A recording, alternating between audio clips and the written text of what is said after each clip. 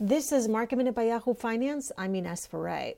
Stocks are seeing gains today, with the Dow up more than 150 points, the S&P and the Nasdaq also higher.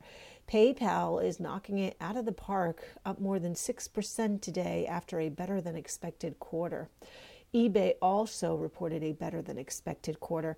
Apple is up more than 1% today, and Qualcomm is down more than 7% after its quarterly results. For more Market Minute news, head to yahoofinance.com.